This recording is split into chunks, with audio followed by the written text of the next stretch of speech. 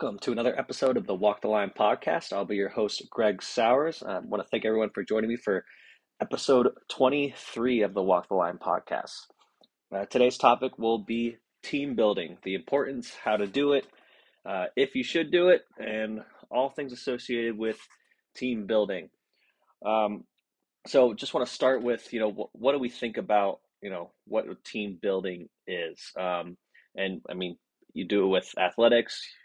Your company probably does it at work. You guys, whether you know it or not, you're doing it at school with your class. Um, and it's just a way for, people trying to achieve the same goal to get closer and work better together. I have team building with my youth teams. I have team building with my high school teams. I did team building, I would say, with most of my teams uh, growing up and in college. And it also doesn't have to be structured team building. You don't have to, have a calendar of event or, hey, we're going to go work on team building. A lot of the best kind of team buildings are the things that, happen naturally. Um, and I just think it's so important, especially early on in the year, for your team to get together, for all the players to get together, and even parents at the younger age levels to get together and, one, just get to know each other. Where are you from? Who's your kid? Where'd you guys play last year? Things like that. Because the bond that you guys can create can, obviously last the whole season, and beyond that, to create some great relationships and uh, friends down the line. But again, especially at the beginning of the year, I try to get our teams to do a structured team building event. For example, with our high school guys, our season's about to start. What we did, we just did we went to the lab out in Franklin. We had all the guys on the ice, and we just went through an hour of practice drills, played a 3-on-3 scrimmage at the end. So that was the first time we were actually all officially on the ice together. And then following that hour of ice time, it took 15 minutes to get undressed and get their things ready for off ice. We did an hour of off ice, and we just did three rounds of 8 exercises. They're with a partner. Well, one partner's going, the other guy's resting, and we switched throughout those exercises. But I think it's important at the end of the workout, we probably worked out for 30, 40 minutes.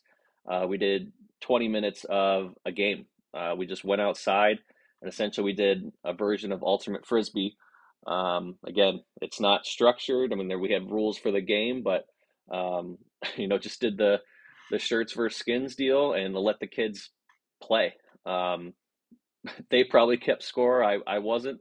But essentially, it was just, we had a football. We had 2 end zones. Guy had to throw the ball. If your team caught it, you got 3 steps, and you had to throw it to somebody else. And if it was a turnover, or if it was a drop pass or an incomplete pass, it was a turnover. Ball's going the other way with the other team. And as stupid and silly as it may seem, those 20 minutes, some of those guys have never talked to each other, and you're forced to learn the guy's name. You're calling for the ball. You're forced to, be competitive, whether because it's just again, silly little game, but it's the first time they're being competitive against an opponent, that be their own teammates, but um, put them in that environment to essentially force them to get to know each other.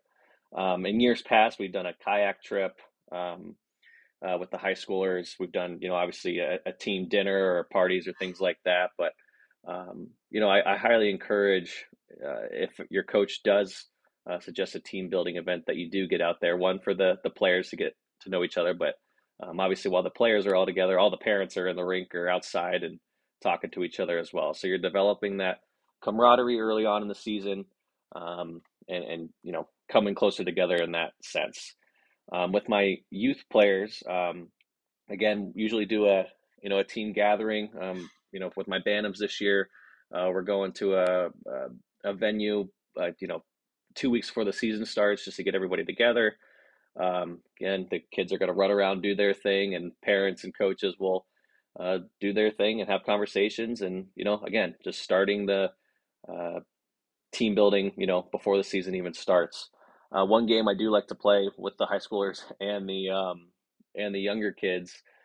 Essentially, I picked this up from the Elite Edge Showcase because it's something I enjoyed and I thought was fun. You got about 16 cones, 4 rows of four, and you are the only person who knows the path you have to take to get to the other side of those cones. So you can go, obviously take a step at the first cone, you can go straight up, left or right, but you can't go on the same cone twice. And the object of the game is to get across to the other side of the cones before or as quick as you can. And if you pick the wrong cone, your turn's over. The next guy has to start again at the beginning to get through those 4 cones. And what that does is, one, it makes everybody pay attention. So if the guy's going, 5 guys in front of you and you're not paying attention to what his first step is or what his third step is, well, when it's your turn, you're not going to know what to do. Um, and usually I'll play this game. The first time we play it, I won't let them talk. So they really have to pay attention. And then the second time they play it, they're allowed to talk and tell each other where to go. I've had guys get through it pretty quickly, and I've had guys take a long time. And it just, obviously, again, it's just a fun, little activity they can do to. I mean, again, it's silly, but to support each other and help each other out to accomplish a goal of getting to the other side of the map there. So just a couple different ideas for team building, and then also I try schedules depending and things like that. But I talk about something or team building events being structured and unstructured. The ones I mentioned already are pretty much fall into that structured category. But at the beginning of the season, I try to, with our youth teams, to go to an out of town tournament purely because, one, the kids are going to have fun playing in a different rink. It's early in the season, but we're all in the same hotel together. And for those of you who have played a competitive sport or traveled for an athletic event, the games you get to play are fun, but the times at the hotel are the ones you usually remember more. And all the kids are in the hotel running around playing knee hockey, trying not to get in trouble. And again, it's not something that's structured. We don't tell them, you have to be doing this at 7 p.m. and this at 8 p.m. But generally the kids will gather themselves together and again go play a game outside or go watch a movie, go to the pool. Um, you know, all those little things can really build your team up and make you guys stronger, for your upcoming season. And again, it's not just the kids in the hotel. Parents are in the lobby having a few waters and, again, just getting to know each other and getting a good start to the season. Um, and, there's a lot of positives to this team building aspect. I mean, you're at practice, obviously, there's team building involved with that. You're working on your skill, you're working on systems. Um, but, if you generally care about the guy, sitting next to you in the locker room or the guy on your line or, the guy in net, you're going to do those extra little things to help your teammates be successful. You're going to block that shot. You're going to back check that guy who might get a breakaway. Um, and if you have that sense of, team and sense of camaraderie, it's only going to help on the ice. And those bonds are so important to form early on in the year. Because if you're trying to do it's Christmas and you're trying to team build halfway through the season, and you may have one kid who doesn't know another kid's name. Um, it's crazy, but it happens, especially with the high school teams where we have 25 to 28 kids on a roster, um, and some kids can't make practice. The getting the team together just to you know be kids and be players and enjoy being 13 and 14 and for the high school guys 14 to 18, it's something that can really elevate your team to the next level. um, and again, the you hear guys who win championships and from even youth hockey all the way up to the NHL, um, their post game speeches or post game press conferences or we battled for each other. I love those guys in the locker room. You're it's very rare you're going to get along with everybody, but you can still care and support about your or support your teammates. um, and together you guys can achieve those goals.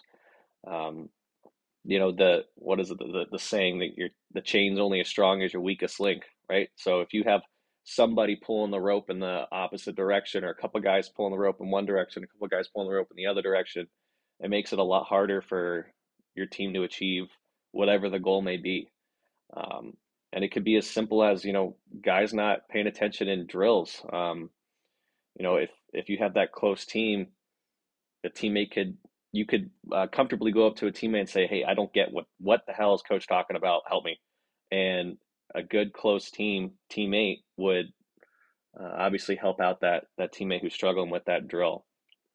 So all that to say, team building events can be looked at as, do I really have to go? And why is this important? I just want to play hockey. Well, it's very important, from a camaraderie standpoint, from a support standpoint, from uh, you know, being willing to battle for each other, and it's fun. Hockey's meant to be fun, and it's some of the best memories that I have playing, are those times in hotels, or the times away from the rink, times in the locker room before we get on the ice. And a lot of the guys in the professional leagues are doing the same thing. I mean, they can go to a bar obviously and have a good time that way, but you watch these NHL teams in training camps, and they're going to like rock climbing and going on these hikes, and um, the Flyers used to do the trial on the aisle, and they run a 5K together. Like, these things have nothing to do with hockey, but just building a team. And there's a reason why athletes do it, and it's done at work too. Whether that's work lunches, or uh, work events, happy hours, things like that. Unfortunately, as you get older, a lot of these things involve alcohol, but team building is extremely important, and I hope this episode helped explain some of that. So if you have a team building event, strongly encourage that you get out to that with your team, enjoy your teammates, parents, get to know the other parents, because you're going to be with them for the next 6, 7 months. And again, you don't have to like everybody, but you can all be on the same team and push for each other and fight for each other, to accomplish that same goal. So I hope everyone enjoyed this episode. Looking forward to our next one. We got an MTSU preview coming up. But I hope everybody enjoys the rest of their week, and we'll talk to you soon.